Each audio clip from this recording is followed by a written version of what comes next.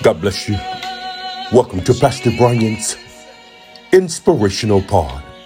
The word of the Lord shares with us in Proverbs 10, verse 4. He becometh poor that dealeth with a slack hand, but the hand of the diligent maketh rich. The writer is sharing with us the importance of getting it done, to go for it, to stop putting it off.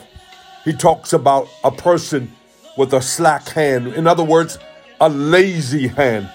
But he's encouraging us on today to get it done.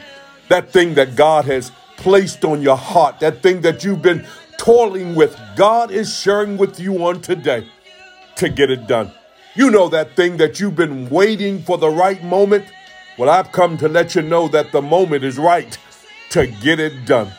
The Word of God shares with us the importance of not becoming slack, for in doing so, good God Almighty, we become poor.